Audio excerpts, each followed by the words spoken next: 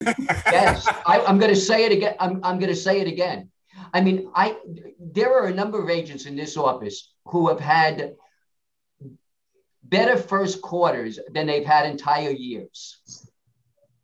I'm one of them. I've never been busier since last summer. I've never been busier. Something happens sometimes with this. I just went to a wide angle screen. Did you notice that? On some people's, anyway. I have to adjust myself a little. All right. You look perfect. I've never been busier in my real estate career since last summer, but and actually, the first quarter last year before the pandemic, I wrote a lot of business. I mean, more than I ever had in the first quarter. And I thought, wow, my year is going to be incredible if this is the first quarter of 2020. And then, most of those deals ended up falling through in some way or another. And but this year they're sticking. Sorry? This year they're sticking. Yeah, I bet. Yeah. I had a record sale in Fort Greene a few months ago. It's just, people are, I don't want to say coming out of the woodwork, but I'm getting the rate of people who are reaching out to me now to help them in buying and selling is greater than it's ever been in my career. I've been doing this for 14 years now. Was the Fort Greene transaction a townhouse? It was a 1 and 2 family. Yep. Nice. Scott, how are you? Scott's muted. It's always good. It starts muted. That probably helps prevent a lot of embarrassment and stuff. But I'm doing great, Roberto. Yourself? Good. Good. Good to see you. I'm okay. I'm good. Good. So it's funny you should say that. So a moment ago, Michael said that in his 30 years in the business and 150 real estate cycles, he's never seen a year quite like this. It caused one of our viewers last week on this show, who's trying to sell his place on the Upper East Side, 72nd Street, to call me up after the show and say, why is my place not selling? And so I asked Roberto, why is his place, not selling? It's a problem because he's not the only one. If your place is not selling and you're getting headlines from the Real Deal that say frenzied market, bidding wars, whether you're out here in Connecticut or in New York, you feel like, why am I the only one missing the party? Probably has to do with price. If they study the Urban Digs website and take a look at the negotiation factor, apartments that are priced correctly sell within 4% of price. Properties that need 3 price reductions sell at 87% of price. It's all about pricing. All about price. And the seller's losing money, and they don't know that they're losing money. They're losing 9%. From 96 to 87%, they're losing 9%. On $1 million, they're losing $90,000. So, okay. Hello, Tammy. Good to see you. You're muted. You're muted. Hey, how are you, Jeff? Last time I saw you, I think we were in DC. Yeah, we were at the RIS Media Awards dinner. Yes. Indeed. How are you? I'm great. How are you? I'm good. I mean, relatively, all things considered, living the dream. Yeah. Yeah, it's good to see you. Hi, Michael. Hi, Tammy. How's my BFF? I'm sorry? I said, how's my BFF? Everything's good. Wait, where are you? I'm a little nervous about this, Oh, pshaw. No, hey, listen, to be on the Engel Cabrera show is a compliment. Well, I wouldn't know. Well. Oh. Oh. Hey, she took my straight line. I set her up good on that one. They teased me with something, and then I got bounced for Bess, I think. Hey, listen, that's not an insult. No, I agree. At least if I was bounced for somebody, it was for Bess. I mean, I could understand. I could understand all of us getting bounced. Yeah. Wait, are you at 408? I'm at 408. Okay. Yeah. All right. Hi, Tammy. Hi, Michael. Oh my God, I love you. I miss you. I miss you and I love you. Hey. Hi, guys. I don't know if I'm allowed to talk, but I'm saying hi. Juliet, are you on your street? Hey, how are you? Are you on your street? I am right in front of the school. Yeah, that's what I thought. Oh, Do you see my school? Yeah. is that the Alliance Française? No, this is the Manhattan Day School. Okay. Yes, and I'm going for a walk right now, so I'm going to walk and listen to you. Jeff! Hey, Juliet. I shamed her into watching. I said I'm going to be embarrassed if we don't have a big turnout. Oh, please. And I see Anna Khan is on too. Hi, Anna. Hi, Love Bug. Hi. She's muted. Hi, Pat Harbison. Oh, this is so great. Hi, Michelle. Comes Serena from Darien. All right. Tammy, I heard that we may end up having an anniversary reunion in Las Vegas in a couple of weeks. Really? Are you going? No. Oh, okay. I'm not. I'm just not quite ready yet. Jeff's going to be on a panel. Oh, you are? Yeah. Yes. Hi, everyone. Hi, Roberto. Hello, how are you? Hi, Tammy. Hey, Hello, hi, Anna. honey. Hi, love. I unmuted and videoed myself just for you, Tammy. Thank to you. say hello.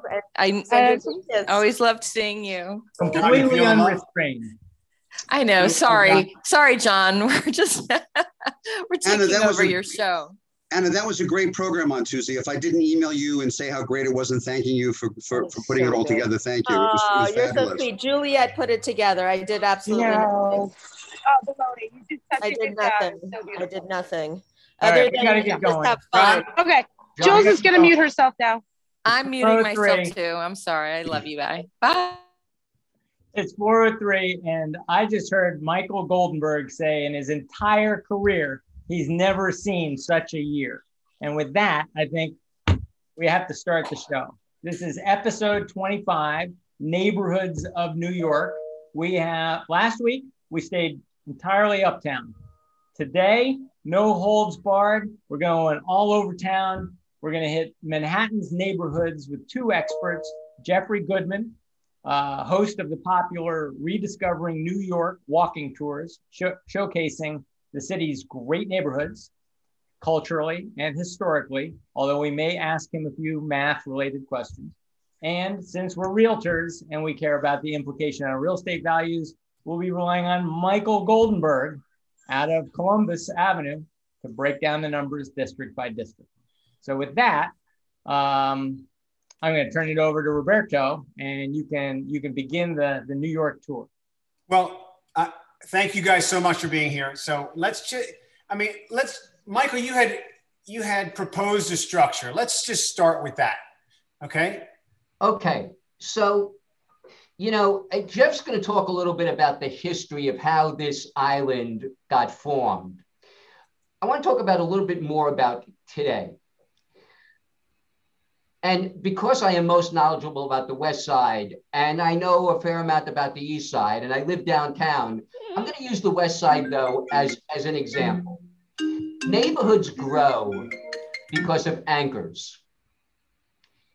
The 90s on the Upper West Side got good last. Okay? Now, it moved up from the 60s from Lincoln Center, and it moved down from Columbia University. So actually, the hundreds got better, okay, west of Broadway, before the 90s got better. Now, that doesn't make a lot of sense if you think about it. You would think that the hundreds would have been the last to get better because it was the most furthest north. But because Columbia University was the northernmost anchor, when you look at the Upper East Side, though, the 90s got best last. The hundreds took years because there was no northernmost anchor on the Upper East Side. There was Mount Sinai Hospital, but that was on Fifth Avenue. And that was the extent of it. North of 96th Street, you had a lot of city housing. You had East Harlem. East Harlem was the last part of Harlem to improve. So you need anchors in terms of a neighborhood developing, okay? The other thing you need is you need infrastructure.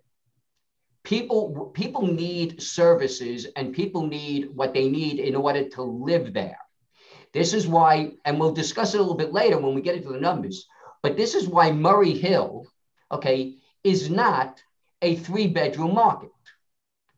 Okay, this is why Murray Hill is a studio and a 1-bedroom market, because the people who live in Murray Hill are younger people who want to be close to work. Okay, who don't cook. There are very few supermarkets. Okay, and it is, and that's what that neighborhood is geared to. So you need anchors, you need infrastructure, and that is really the formation of a neighborhood. Okay, that's why you had in the Village, you had NYU, you had Union Square, you had Union Square, and that's really the formation of neighborhoods in this city. So Jeff, why don't you start with long before? Well, I want to add, there was a neighborhood. Before there was a neighborhood. All right. Well, first I want to say, Michael, I wholeheartedly agree with you. And one of the anchors that's important to have is transportation, and good transportation, not just the bus, but the subway.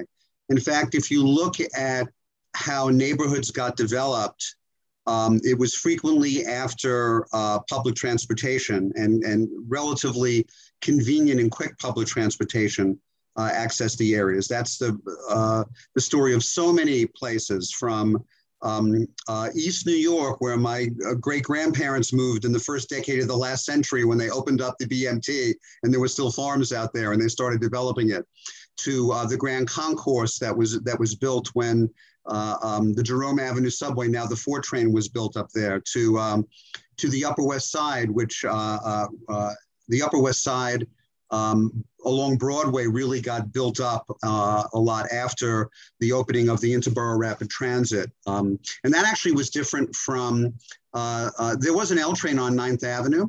And so there was a lot of development in Central Park West and Columbus up till Amsterdam. But a lot of the residential development from Amsterdam to the river didn't take place until after the subway. So the subway was a really important part of that. Really briefly, we all know that New Amsterdam was founded by the Dutch. And there were actually 2 cities in now what we have New York, really. There was New Amsterdam and also Brooklyn.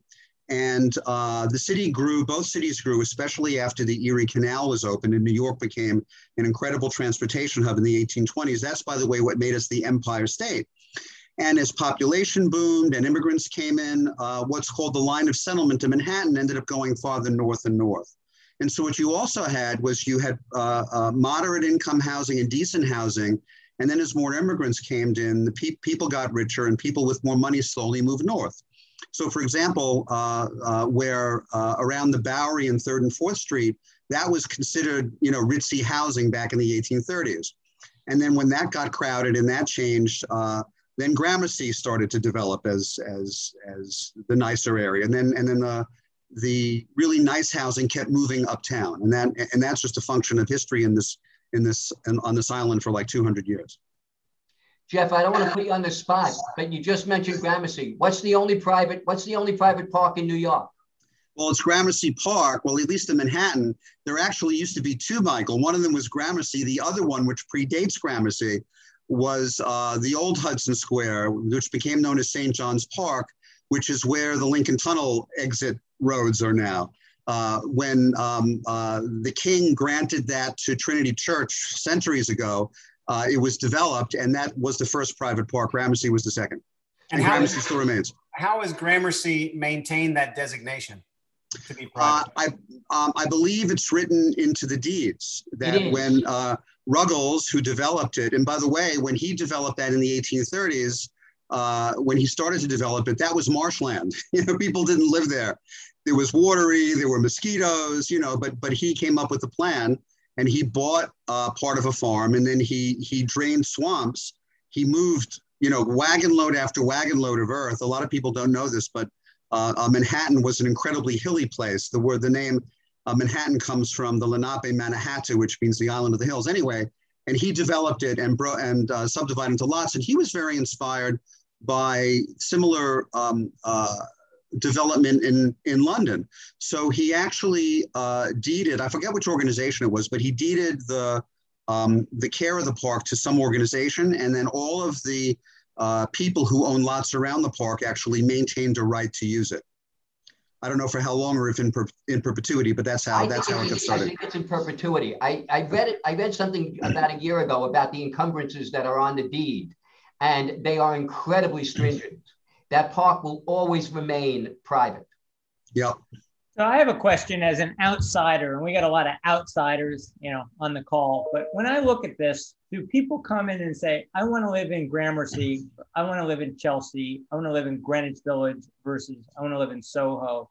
It occurs to me, one of the points Michael raised before our call was names matter. And so I'm wondering, well, how much does the name matter when it comes to price? Meaning I'm in the neighborhood or I'm just outside the neighborhood. How much does it matter? That's a great, John, that is a great question. Because if you would have asked me that question 30 years ago, okay, I would have told you that people had a specific desire to live in a specific area. People who wanted to live in the village would not look elsewhere, okay? People who wanted to live on the Upper East Side didn't think the Upper West Side was safe. Today, it's become a little bit different. The flavors of the neighborhoods have merged a little bit more. When I say that the names of neighborhoods matter, there was a time when there was a flower district in the city, okay? And the flower district was approximately, and Jeff will correct me because he'll tell you what the real boundaries are. But the flower district was like 6th Avenue, and it was like 28th to 32nd Street. I don't think any of us have heard the flower district. It is now either North Chelsea or it's just Chelsea. And the reason for that is Chelsea is more expensive than what the flower district would have been. So it no longer became the flower district. Okay, 36th Street and 7th Avenue, 25 years ago was what?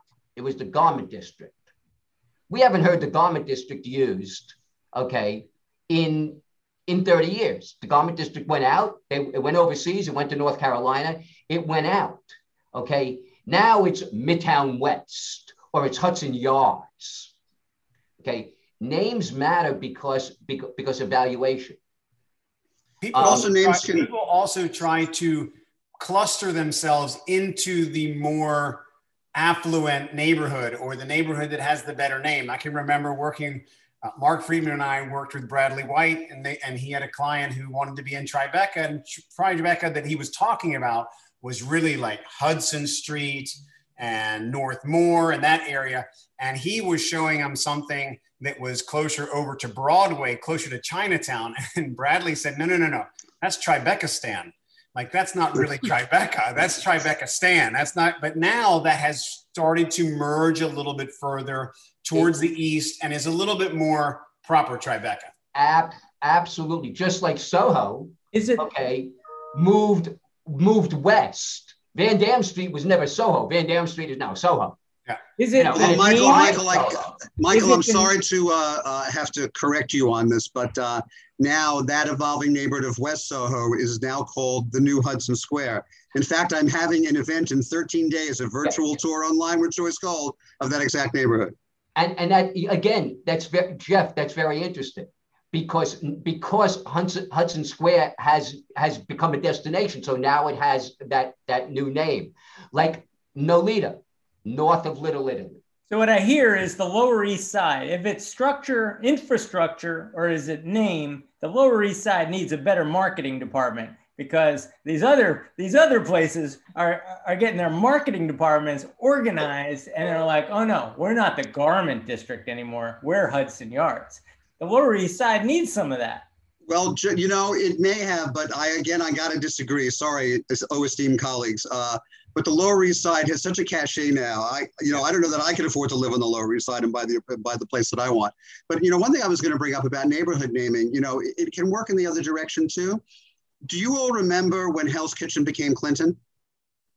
No. Does anyone, do real estate salespeople use the name Clinton anymore? I haven't heard the name Clinton in years. I mean, maybe it is on some sites, but, you know, people like Hell's Kitchen. Hell's Kitchen is happening. It's you know, it's cool. There are new developments there. So, you know, and neighborhood monikers can go in both directions. But one thing also that's happened, you know, I used to live in a place that's called East Harlem, according to Street Easy now, it's Central Harlem. The line changed. 24th, 25th, and 26th Street used to be Kips Bay. What are they now? They're part of Gramercy.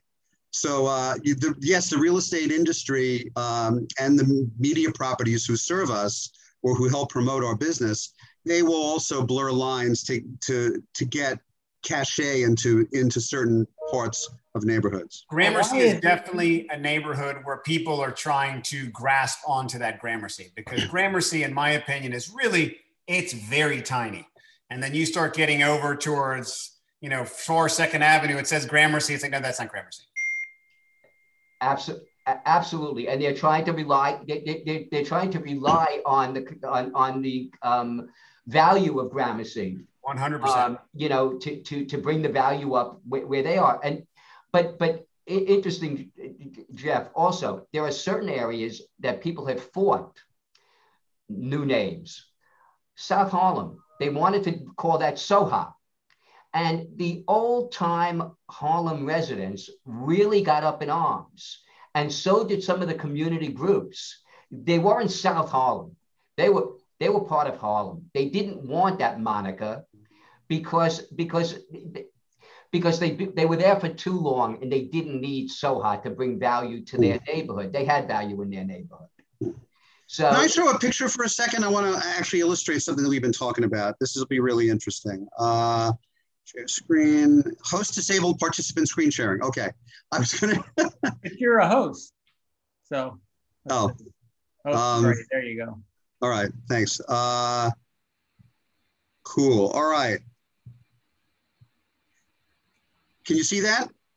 Yep. Okay, that's 20th Street at about 2nd Avenue. Looking east, that big fuel tank that you see, that's now the southwest corner of Peter Cooper Village. This now on maps is considered Gramercy. Back then it wasn't Gramercy. So to Roberto's point, lines change and people, you know, want to have that cachet. Although the iron grill work on some of those houses around the doors is really nice. But I don't know that it would have commanded the kind of money that Gramercy Park would have, even in the 30s. So let's talk a little bit about the style of living. So people started to move north to get to live differently, and what style? Like, talk to me about that a little bit. Well, people like to live where, you know, people with money like to live where people with money live. A little bit less so now, but, you know, when, you know, putting on the Ritz and people really wanted to be amongst their class. And as neighborhoods changed and evolved, people moved further north. You know, it happened, you know, you hear about the Rockefellers who lived in the 50s. You know, Rockefeller lived in the 50s, and then all of a sudden there were mansions being built in the 70s in Fifth Avenue, and then people left and moved up there. And so, you know, people, and another thing too was space. As people became richer and could afford larger homes, you know, you couldn't have the same size home on 4th Street where the New York Merchants Museum is now, where the Treadwells lived, as you could on a mansion on 54th Street where Rockefeller lived.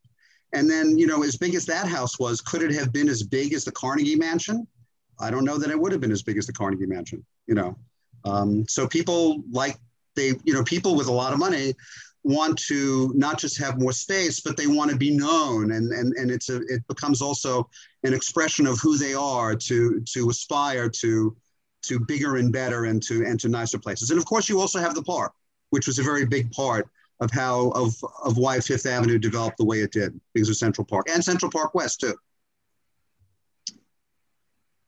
So let's talk about, so Michael, you wanted to talk about zoning. Let's talk about how that's had some influence. Okay, so as an example of zoning, for those of you who work downtown, you are specifically in Soho, you're familiar with the AIR, the artist in residence, okay?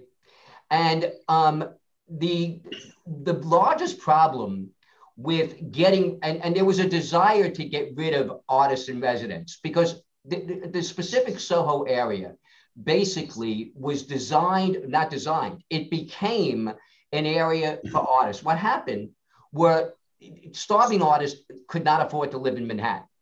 And there were a lot of buildings that were falling apart in Soho. And the starving artists moved in and they used sweat equity, okay, to really build the buildings. I believe it was in the early 1960s. There was a fire in one of the buildings. The fire department believed that it was a vacant building because there wasn't supposed to be anybody living there. And there were, I think, 19 people who were killed in the fire because the fire department responded slowly. They thought it was a vacant building. They didn't respond slowly, thinking that there were people in the building. These were squatters, in effect. They weren't supposed to be there. Okay, so this is not about, the fire department doing anything wrong. They didn't do anything wrong. Okay, and they were surrounded by a bunch of abandoned buildings, supposedly. And so what happened is that after they found that the 19 people were killed in the fire. And this is why I say that sometimes it's the people who lead the government in terms of movement. That is when they decided that there were these people who were living in buildings and they had to legalize them somehow.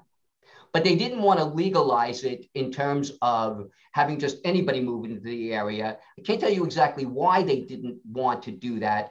Probably because they didn't have the demographic for it yet, okay? But the starving artists were there. So what they did was they put into the zoning law the artist in residence rule. The artist in residence rule allowed you, if you were a fine artist, not a commercial artist, okay? You had to get a certificate from the Cultural Affairs Department, okay? Qualifying you as a fine artist. And then you were able to live and work in those structures. If you were in an old time loft in the 1970s, they had lathes. I mean, they had equipment that would shake the building. The only reason it didn't shake the building is because of the housing stock. Those buildings were built to be able to take that type of equipment. That's why the artists went there. So they incorporated it into the zoning law. And that's why it's been so difficult to get rid of the AIR. Because every time you open up a zoning resolution, anybody can ask for anything. If this had been just a separate rule, they could have repealed it like that. But there was a real hesitancy to get involved in zoning because they didn't want the community to say, well, I want this, I want that, I want the other thing. Is that true now? Are we going through that now? Because we just went through a major crisis that's caused people to say we need less office space, more affordable housing in Manhattan. Are we going to go through that again? Well, interestingly, John, you ask great questions, and so do you, Roberto. But you really, right now there is talk about the Class B and the Class C office buildings in Midtown, especially outside of the new zoning area for the Grand Central Midtown East rezoning, where they're thinking about making them into affordable housing. I shouldn't say they're thinking about it. There's some talk about it, whether it will ever get off, but the interesting thing is that there's going to be a whole lot less conflict about it because they're not residential areas. The residents aren't going to get up in arms, okay, like they did on the Upper West Side when at the beginning of the pandemic, they moved homeless into the Lucerne. Yeah. Okay, so there's going to be less of that. Whether the businesses will, raise their voices or not, I can't tell you. But there is a very strong possibility, John, that yes, that it will occur that some of the commercial areas are going to bring in affordable housing. the question will be if the services come in, and then what's the next step? What's the next step? Just like, you know, in the 90s, you had city housing. In the 50s, you had city housing where the Westies were, you know, the most renowned gang, okay, on 57th to 59th and 9th Avenue, okay? I mean, that's where, you know, you walk down, I mean, you got shot. You know, I mean, it was just like, you know, that was what sparked. And that's why it moved up and moved down, and why the 90s got bad, you know, and it also has to do with housing stock. Areas get developed when housing stock is there. Why did Soho become Soho? Because those buildings were able to withstand what they were able to withstand. Why did Tribeca become an area of large lofts? Because the buildings were vacant and it had the footplate for a large loft, okay? Where are you going to put a large loft on Columbus Avenue? Okay, the buildings aren't there for it. And the zoning didn't allow. That's why you had most of the new condominiums on Broadway, because you had zoning that allowed taller buildings. Okay, you didn't have it on Columbus Avenue. So it's also existing housing stock that governs where, you know, how areas develop. So you have transportation, you have infrastructure in terms of not just transportation but you also have infrastructure in terms of retail. Okay, because in order for people who have more than one person in a household who actually cook, okay, you need retail, you need supermarkets, you need drugstores. Okay, if you look at Murray Hill, if you look at Madison Avenue, if you look at Lexington Avenue, you can't find a supermarket. Does that impact? So I got two questions. One for Jeff is, when he's taking these people on these tours of New York, what neighborhoods are resonating? What kind of questions are they asking? What are they curious about? And the other question is, what kind of long-lasting, what is the lack of infrastructure or the lack of supermarkets in Murray Hill due to the long-standing values in a neighborhood like Murray Hill? But go ahead, Jeff, you start. Well, I do think there are supermarkets in Murray Hill, unlike Madison Avenue, Lexington Avenue. But, you know, it's interesting, John, when I tell most people that I host walking tours, people think they're for real estate. They're actually not. My walking tours, I don't give them, I host them. The marketing model actually is like Mutual of Omaha's Wild Kingdom. I'm Mutual of Omaha, and Joyce Gold is my Marlon Perkins. I mean, you know, the insurance guys didn't trap the cheat as Marlon did. That's the same thing with me.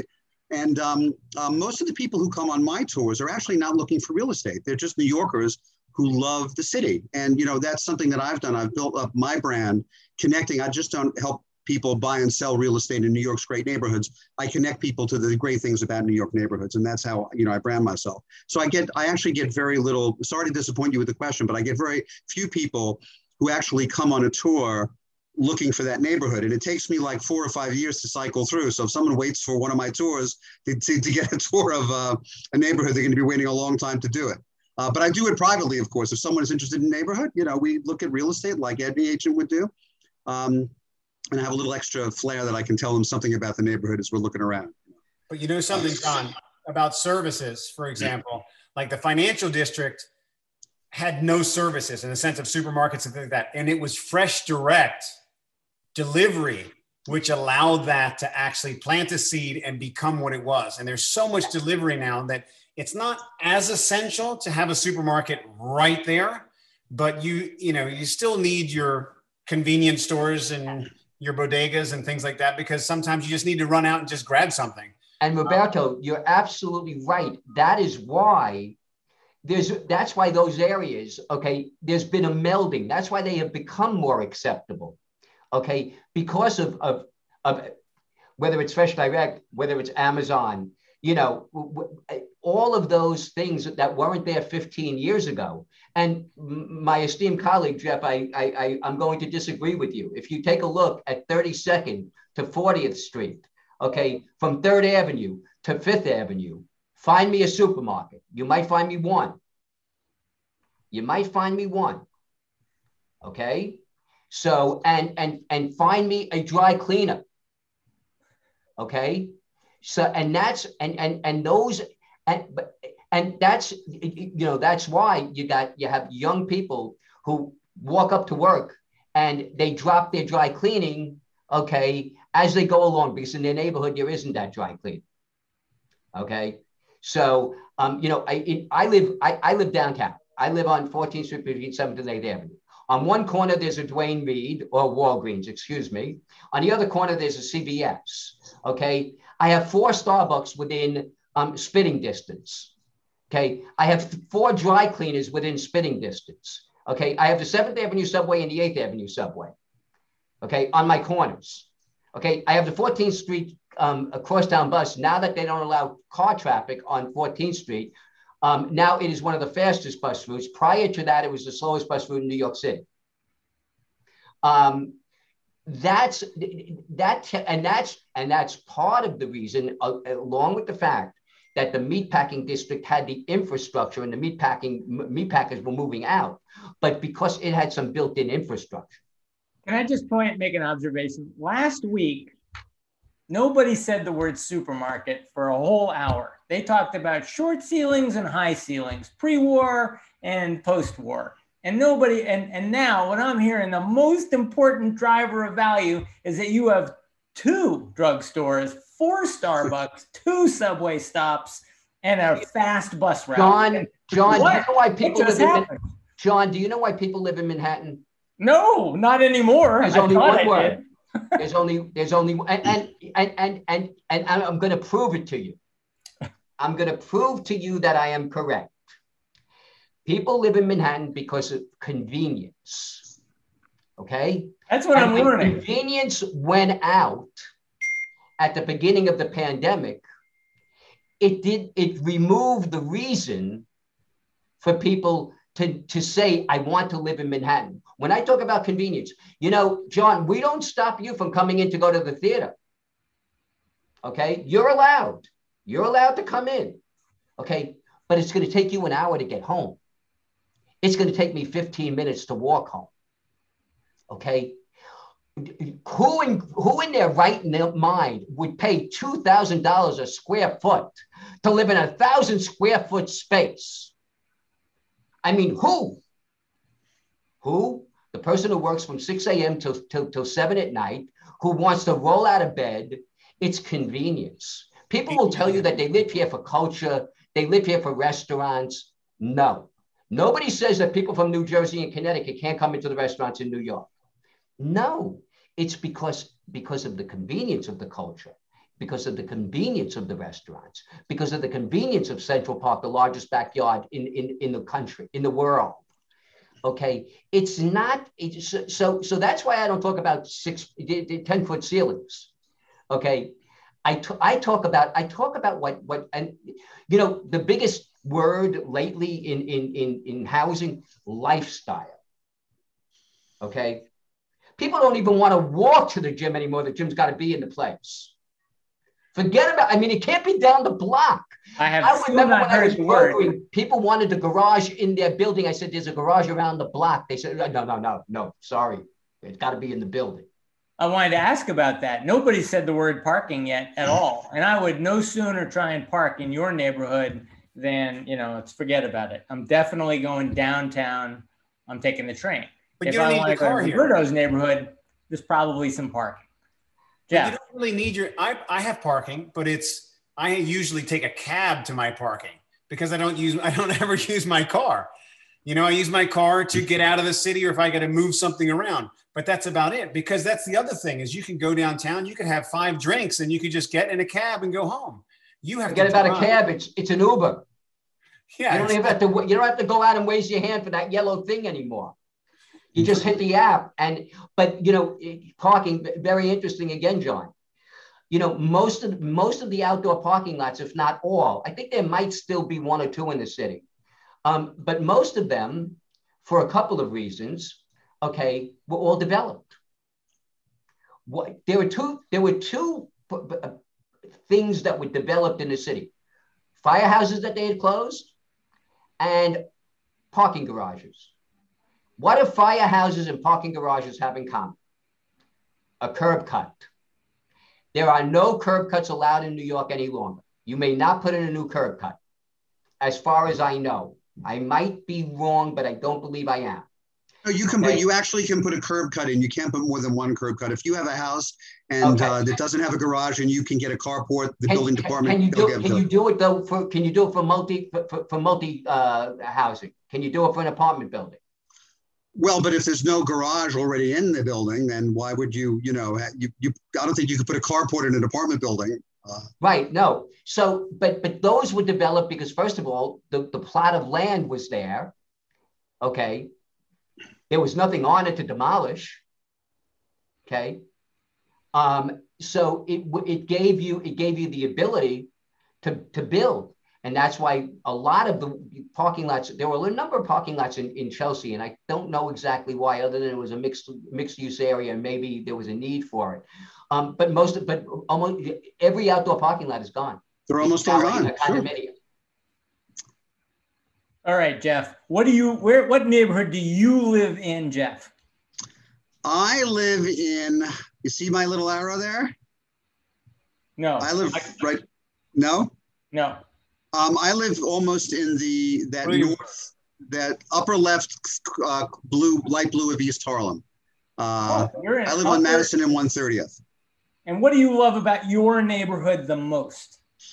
Well, I sometimes get asked because, aside from my tours, I have this radio show about neighborhoods. What neighborhood do I love the most? And I say all of them. Because if there are people who love living in a place and it's New York and they're willing to set up a home there for whatever reason, I love that neighborhood. What I love about East Harlem is that it was, it was East Harlem when I moved in, now in Central Harlem. You see what I could do, what a Brown Harris agent could do to raise the specter of a neighborhood when they move in and they buy. I love that it was affordable. I got a really good deal. Neighborhoods that are considered fringe, they're the first to crash if there's a financial crisis, and they take the longest to come back. I bought this place a number of years after the financial crisis in 2008, 2009. I like the fact that it's convenient. I have 3 subway lines within an 18-minute walk, 2 subway lines. Can you repeat that word again? Subway lines, walk. No, the word before that. Convenient. Convenience, yes. No, it is convenient and it's affordable. But personally, there's something else that I love about this neighborhood. Not as much anymore because the neighborhood's changing. But that's the wonderful thing about New York. I've spent a lot of time in the South. I could put the accent on. I used to be a part-time Southern Louisianan, and one of the things I love about Harlem, and I didn't quite realize it until I moved here, is that most of the people who used to live here, their parents or grandparents were from the South. And so even though it's New York, it's not the New York where I grew up in Brooklyn. I mean, the people who lived in Harlem were not like Brooklyn Dodgers kind of people and fans who grew up in Coney Island. I mean, it was it's New York, but a very different kind of New York. And Harlem and East Harlem has that. Well, I don't live in Spanish Harlem. A lot of people conflate East Harlem with Spanish Harlem. Spanish East Harlem is below 125th Street. It's east of Madison Avenue. I'm in kind of the Harlem part of East Harlem. So it's more like Central Harlem. But the variety of restaurants, and also for me too, the fact that I'm a 5-minute walk from the 125th Street station, I can get into the suburbs. I can visit friends in Connecticut. Yes, John, I do have friends in Connecticut. And I can be in Cold Spring in an hour and 10 minutes, and just walk. Literally, it's like taking the subway for me. And that's very different from a friend I have who lives on the Upper West Side who doesn't have the same access to, north of the city. But that's just one of the things I like about where I live. Convenience, Michael. Yes, it's convenience to things that I say I want to be conveniently close to. But it's also close enough where it takes me a half an hour. It takes me less time to take the subway to get to our office on the Upper West Side than it did when I lived in the East Village. That took 45 minutes. So this is interesting. We have the neighborhoods on the screen. You live in the East Harlem. Roberto lives on the Upper West Side, and Michael lives down in the Village. So let's play the game. We'll go through the neighborhoods, and I just want you to each of you 3 say the one word that comes to mind first. We've been doing this for the last several weeks, this word association. So when I say Upper West Side, what do you say, Jeff? Classiness. Michael? Convenient. Or transportation. How about you, Roberto? Home. All right. So what do you say when I give you the East Village? Fun, fun, fun. I used to live there. Fun. Young. Beatnik. Beatnik and fun. All right. Young. How about Tribeca, Michael? Family. To me, it's a profound neighborhood, Tribeca. Profound? Oh, I need more words. It's old and substantial. It has a ton of history. I mean, this is more than a word, but Tribeca actually was the neighborhood we know even before Soho was. So, you know, what a lot of people like in Soho started in Tribeca because it was in the lower part of the city. I adore Tribeca. Adoration, how's that? Adoration. Somebody in the chat room just said unique, which I think is a very good word for it. I like profound. That's pretty good. Roberto, you get to weigh in on Tribeca. I would just say celebrity, and only because a lot of them kind of go there to disappear. Got it. All right. All right, Roberto, you get to pick the next three. Go ahead. It's a subset here. I want to say Sutton Place. Ooh. Michael? Stuffy. Exclusive. Stuffy and exclusive. Man, they can't shake it. Go ahead, Roberto. I would say remote on that. It's just very good. Very good, Roberto. Absolutely. Chinatown. Incredibly colorful. Winding streets. Diverse. Food. Come on, somebody say food, please. That was too easy, John. Food. So go ahead, Roberto. I love this.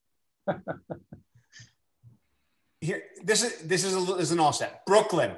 Well, come on, Roberto. That's not a neighborhood. That's a bloody borough. It's 64 I know, square miles. I mean, but you know, do you remember in Seinfeld when he was like Kramer? They just had to go to the east side, and he was like, Jerry, that's all the way up on the Upper East Side.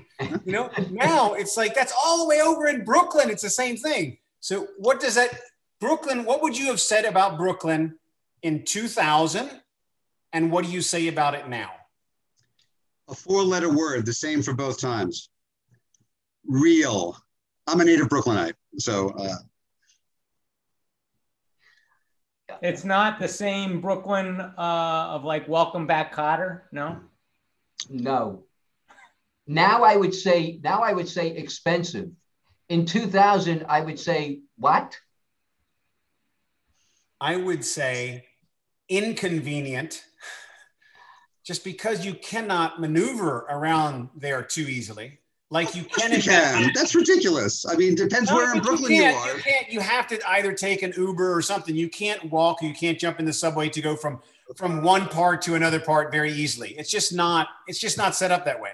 It is. You know, like Roberto, I'm going to have to take you on my tour of Brooklyn sometime. It absolutely is. You have more subway lines going through a number of neighborhoods near downtown Brooklyn. They're all going in the same direction. They don't go north-south.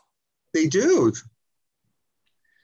Well, then they don't do a good, as John would say, they don't do a good enough job of marketing it. Exactly. Oh no, I think the Brooklyn marketing department is working overtime. Oh, absolutely.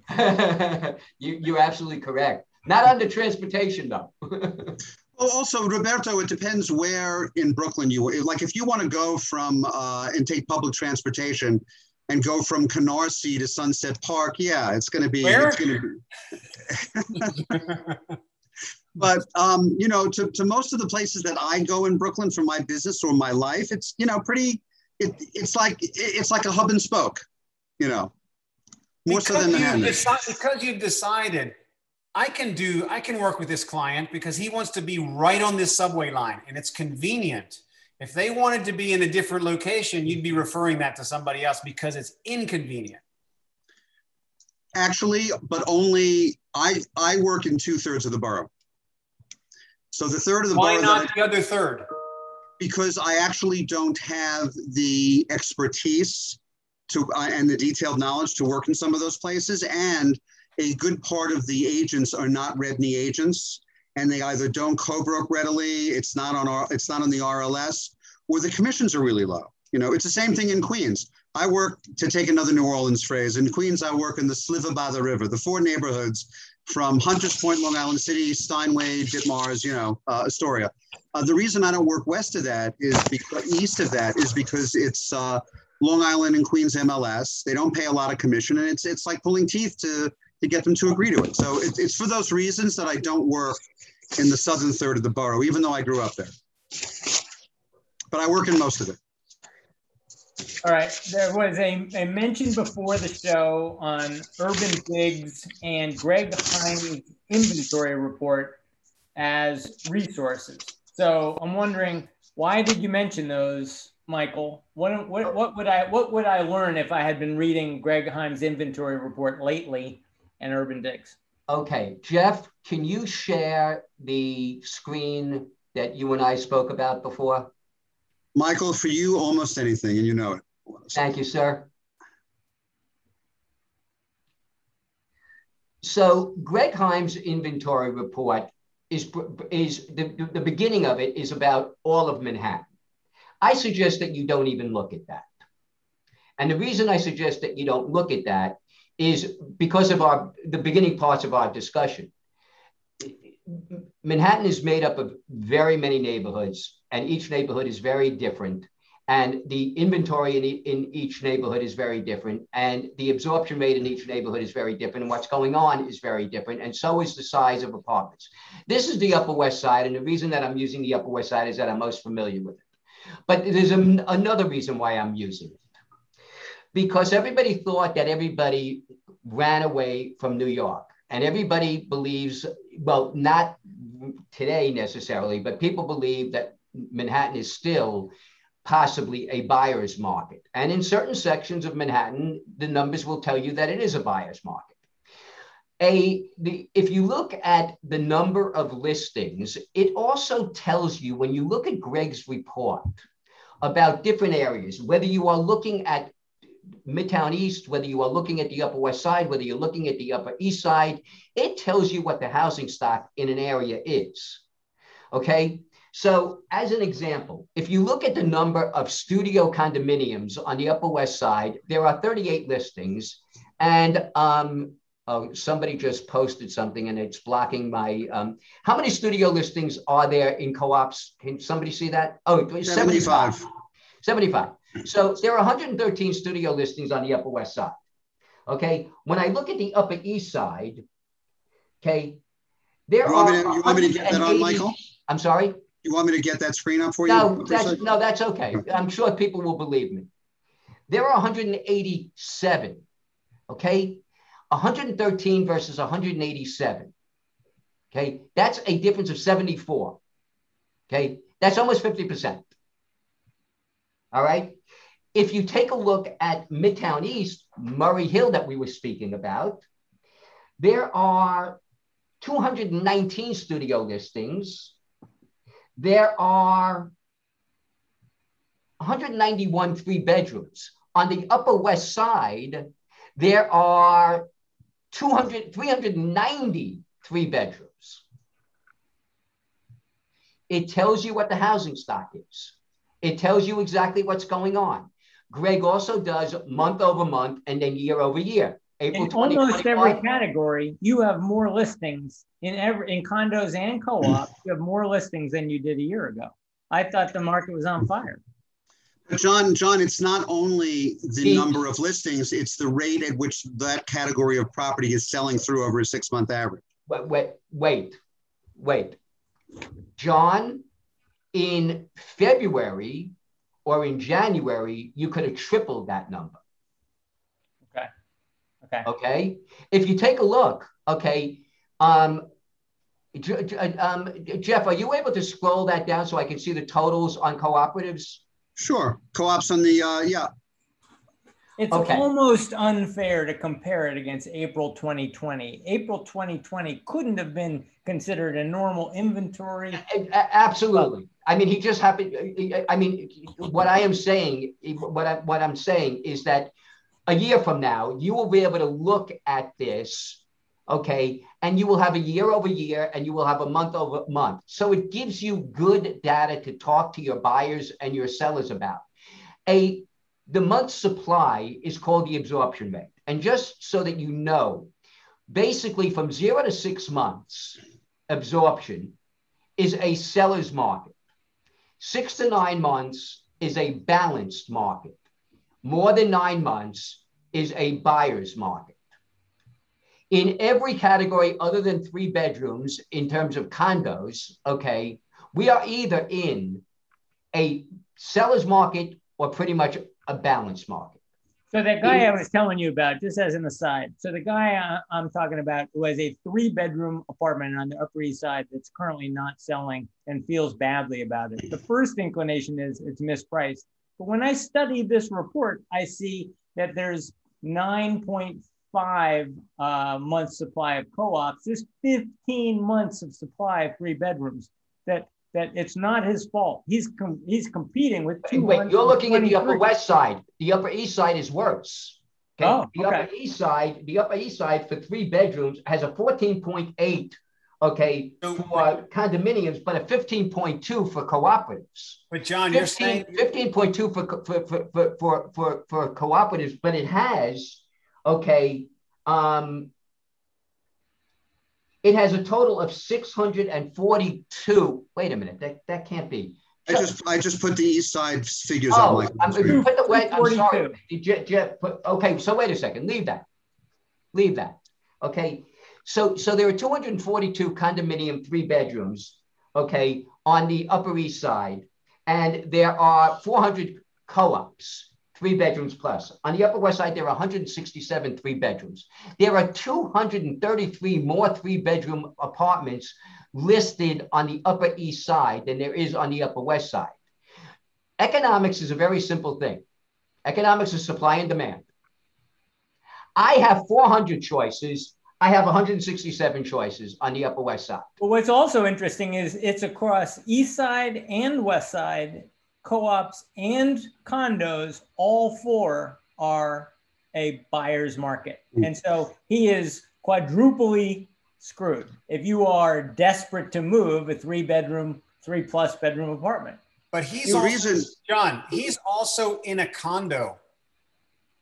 Right. That guy's in a condo. But the other thing is, you said these are factors that he can't control. Right. But the thing that he can control is where he prices.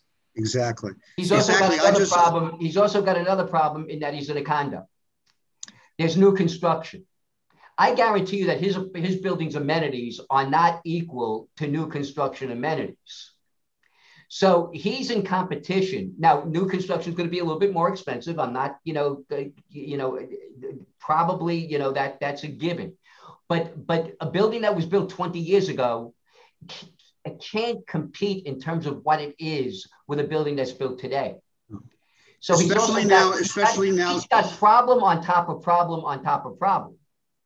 Along with the fact that where is he on the Upper East Side? If he's east of 2nd Avenue, it's a lot different than being west of 3rd Avenue.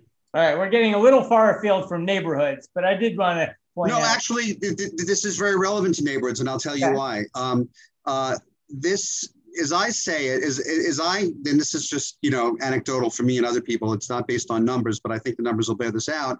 The submarkets that have been hit the worst in the pandemic, I call them the apartments that mostly would be bought by families with multiple age school children in high-rise Manhattan. That's the Upper East Side, the Upper West Side, Midtown East, and Midtown West. And to Michael's point about condominiums, in older condos, you also now have, and we've seen this several times on a roundtable. We had a panel on the Upper West Side that Anna hosted on Tuesday, and Greg Heim speaks once a month to us, are that condominiums now, new developments are giving all these concessions. So for example, I've had 10 listings in the last 6 months. The only one that I haven't sold yet is a 3-bed pre-war condominium on the Upper West Side that has an average inventory of 15.6 months. And this morning I had a conversation with my client, and I got new information yesterday on a Brown Harris call. And I said, look, you know, there are all these developers who are giving these concessions. That's who you're competing with now. The people can buy condominiums with all these amenities, and you're priced at a rate that now is high compared to what we thought it would be. So now we had a price reduction. So Roberto is right. What your friend can change is he can change his asking price. Price ultimately overcomes all objections. You know, given whatever marketing you have, who the buyers are, what the neighborhood is like, what the amenities are or not in the building, price will overcome all objection. Everything has a price point. The reason I wanted to discuss Greg's report, okay, and okay, Urban Digs is a website which gives you tremendous data. Also, in New York, analytics in resource, okay, and I assume that in the Connecticut market, you have a ton of analytics on the MLS. Yes.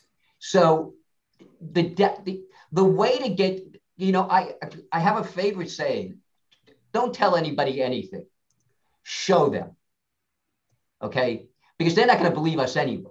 But if you show them, and if you leave them with the documentation, and you let them study it themselves when they have the time, I can make numbers sing and dance. I can't make them lie, okay.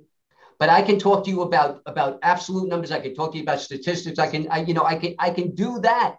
But the numbers are the numbers.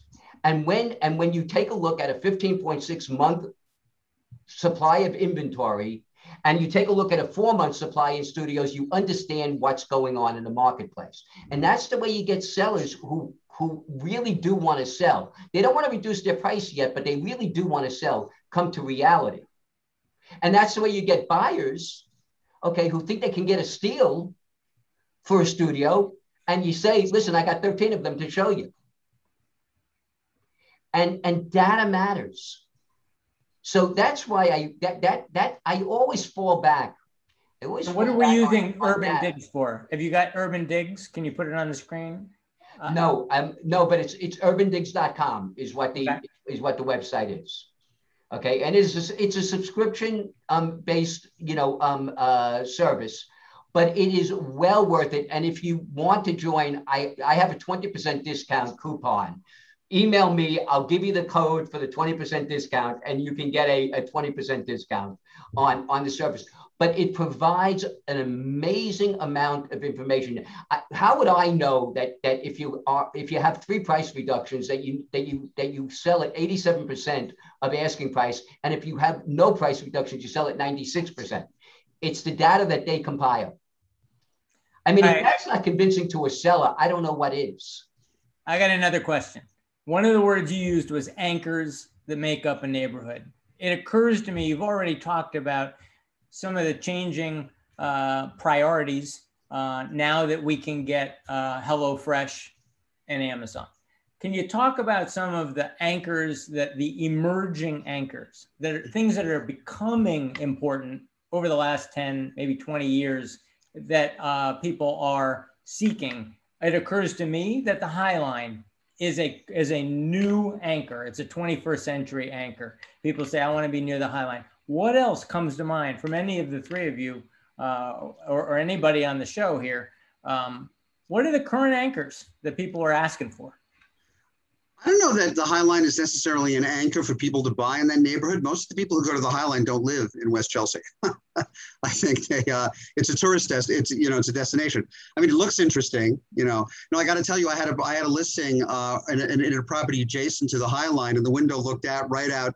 And that was a big turnoff for people who came into the apartment to be a fishbowl that people could see into their home from a public street, even though it was pretty to look at. I think people want, mostly people want what they've wanted for generations. They want a place that enhances their lifestyle for convenience. They want to be able to go out to eat. They want to be able to go out to drink. They want to be able to have retail services that are convenient for them. People are willing to travel a little bit to culture and transportation to get to the theater, to go to music. But they want those two drugstores. John, you're very astute, because at the end of the day, okay, the fact of the matter is there's an area in Brooklyn, Red Hook, and Red Hook is landlocked. And Red Hook was never, it could never really get off the stick. But because of the change in the way that people live, because of Fresh Direct, because of Amazon, because of all of those things, it is starting to grasp some life. I think that the anchors have changed in people's minds. I think that transportation remains an anchor. You need convenience to get around the city. Like even Jeff after said, Uber? Even after Uber well, and electric scooters? the problem, the fact of the matter is that, you know, an Uber from the Upper East Side to the Upper West Side office is going to cost you $35. It's still expensive. You know, the subway is going to cost you, you know, $2.75.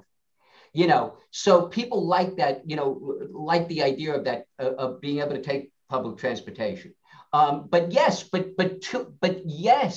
the fact is that you're correct. The fact is that the Lower East Side has been advantaged by those additional things. Absolutely. You no longer have to worry about the fact of getting a yellow cab that might not be coming down your block. You just hit the app and you get your Uber. So you are absolutely correct. Or your city bike. I'm sorry? Or your city bike. Yeah. Yes. But transportation, but I think that lifestyle has become more of an anchor. What Jeff they want restaurants. They want lifestyle. Okay. They want the gym in the neighborhood. They want, you know, those things that make them that, you know, there's a 3-letter word that I've learned. It's called fun. Fun's a good thing. You know, I'm going to be 68 in July. I spent my entire life working. I only knew a 4-letter word. It was called work. I've adopted a 3-letter word, fun. People like it. John, they look for it. John, you know, I would argue that the anchors are actually muting in intensity because of the convenience of everything. That's why Brooklyn is okay, because you don't have to necessarily be close to something in Manhattan. And I would say that actually the neighborhoods in some ways are losing a little bit of identity, each and every one of them, and they're blending in a little more because you can live anywhere. And that's what's creating many other neighborhoods. And that was what would put a little bit of downward pressure on price, just because new neighborhoods were cropping up. So the demand in each and every particular neighborhood started to slightly dilute. But just now, we just had in our meeting, is it just this month, there are more people now coming into Manhattan than are leaving from the past year. So when we had our show on Palm Beach, it was no doubt in anybody's mind that Palm Beach is it. And if you can't afford Palm Beach, you move to West Palm Beach.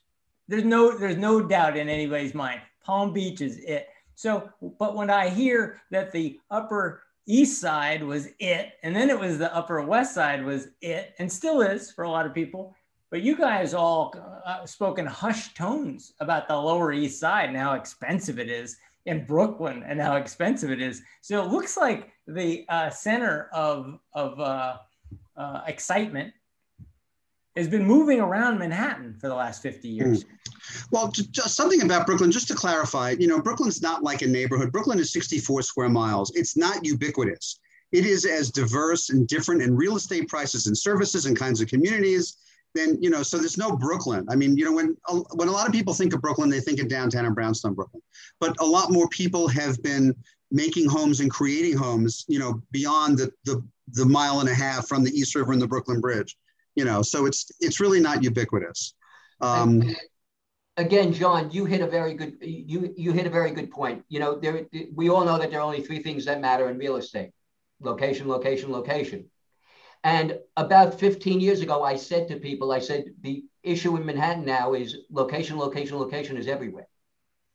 That's why that's what has occurred. That's why the Lower East Side, which was, you know, called Alphabet City, okay, because you had Avenue A, B, C, and D, okay. Nobody wanted to live there. Well, now everybody wants to live there.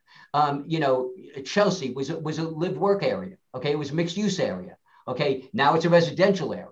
Okay, you know, and you can go from neighborhood to neighborhood to neighborhood, and location is now ubiquitous. It is all over the city, and each of the neighborhoods have a different flavor, and it brings people to the area that they feel most comfortable in. You know, if you're single and hip, you know, you're going to be, you know, in Hell's Kitchen, okay, or you know, or on the Lower East Side. You know, if you're, you know, working for a law firm in Midtown and you're single, you know, you're going to be in Murray Hill. You know, and of course I'm generalizing. Whenever you generalize, you're going to be wrong. So I'm not saying that every single person who works at a law firm lives in Murray Hill, but you don't have, okay, people who are sending their kids to private school usually living in Murray Hill. The housing stock is not there. The convenience is not there. Okay.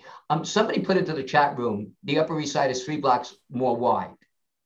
And yes, and partially, that's why until you had the 2nd Avenue subway, that's why nobody wanted to live east of 2nd Avenue, because the subway was on Lexington Avenue. And if you lived on 1st Avenue, you had a 4-block walk in February when it was 27 degrees and you didn't want to do it. And that's why 1st Avenue was less expensive than 3rd Avenue.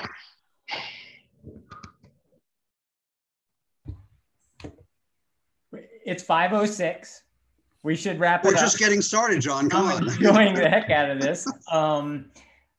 But what I am realizing is I'm more confused than ever. I've been watching the center of excitement move around Manhattan for the last hour. I've been watching each of these neighborhoods is desirable for a different reason, and it keeps changing. And it depends in large part on the marketing department in Chelsea working overtime and Lower East Side, and that poor marketing department on the Upper East Side. They gotta get going. It's like the Mets, you know, it's time. So I don't know. Can we draw any conclusions in the If we confused you, we achieved exactly what we wanted to do.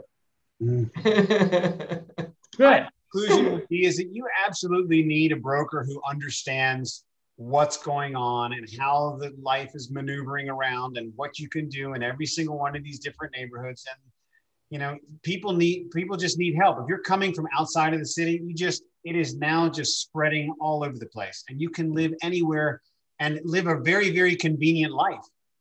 I love that as a conclusion. I was about to make the mistake of my life. I was going to overpay for a 3+ bedroom on the Upper East Side with a view of the High Line and all those damn tourists. And I am not going to do that anymore. I'm going to go find a good broker, and he's going to hook me up with Greg's inventory report. Right? Is that what I learned? Yeah, John, I also have a departing comment, a final comment. You know, and this is one of the reasons why I love doing my programming on the tours and the show. Everybody, we live, I'm almost going to use an expletive, but I'm not.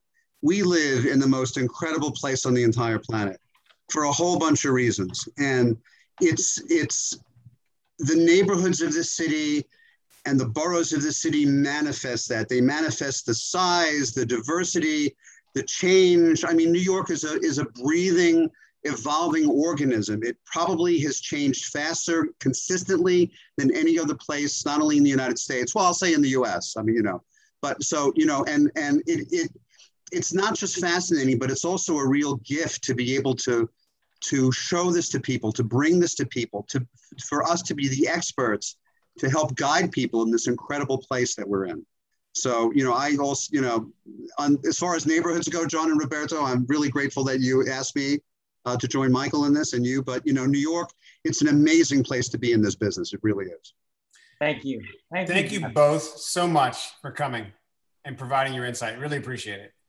Thank you. And thank you all our viewers. I enjoy the heck out of the chat window and all the suggestions. We're definitely going to have to go look at Westchester next. So and don't forget the Bronx. We didn't talk about the Bronx, but that place you go through to get to Westchester? No, remember the Bronx is up, right? Okay. All right, the Bronx Thank and you, Westchester everybody. coming soon. Thank you, everybody. Bye. Bye. Bye.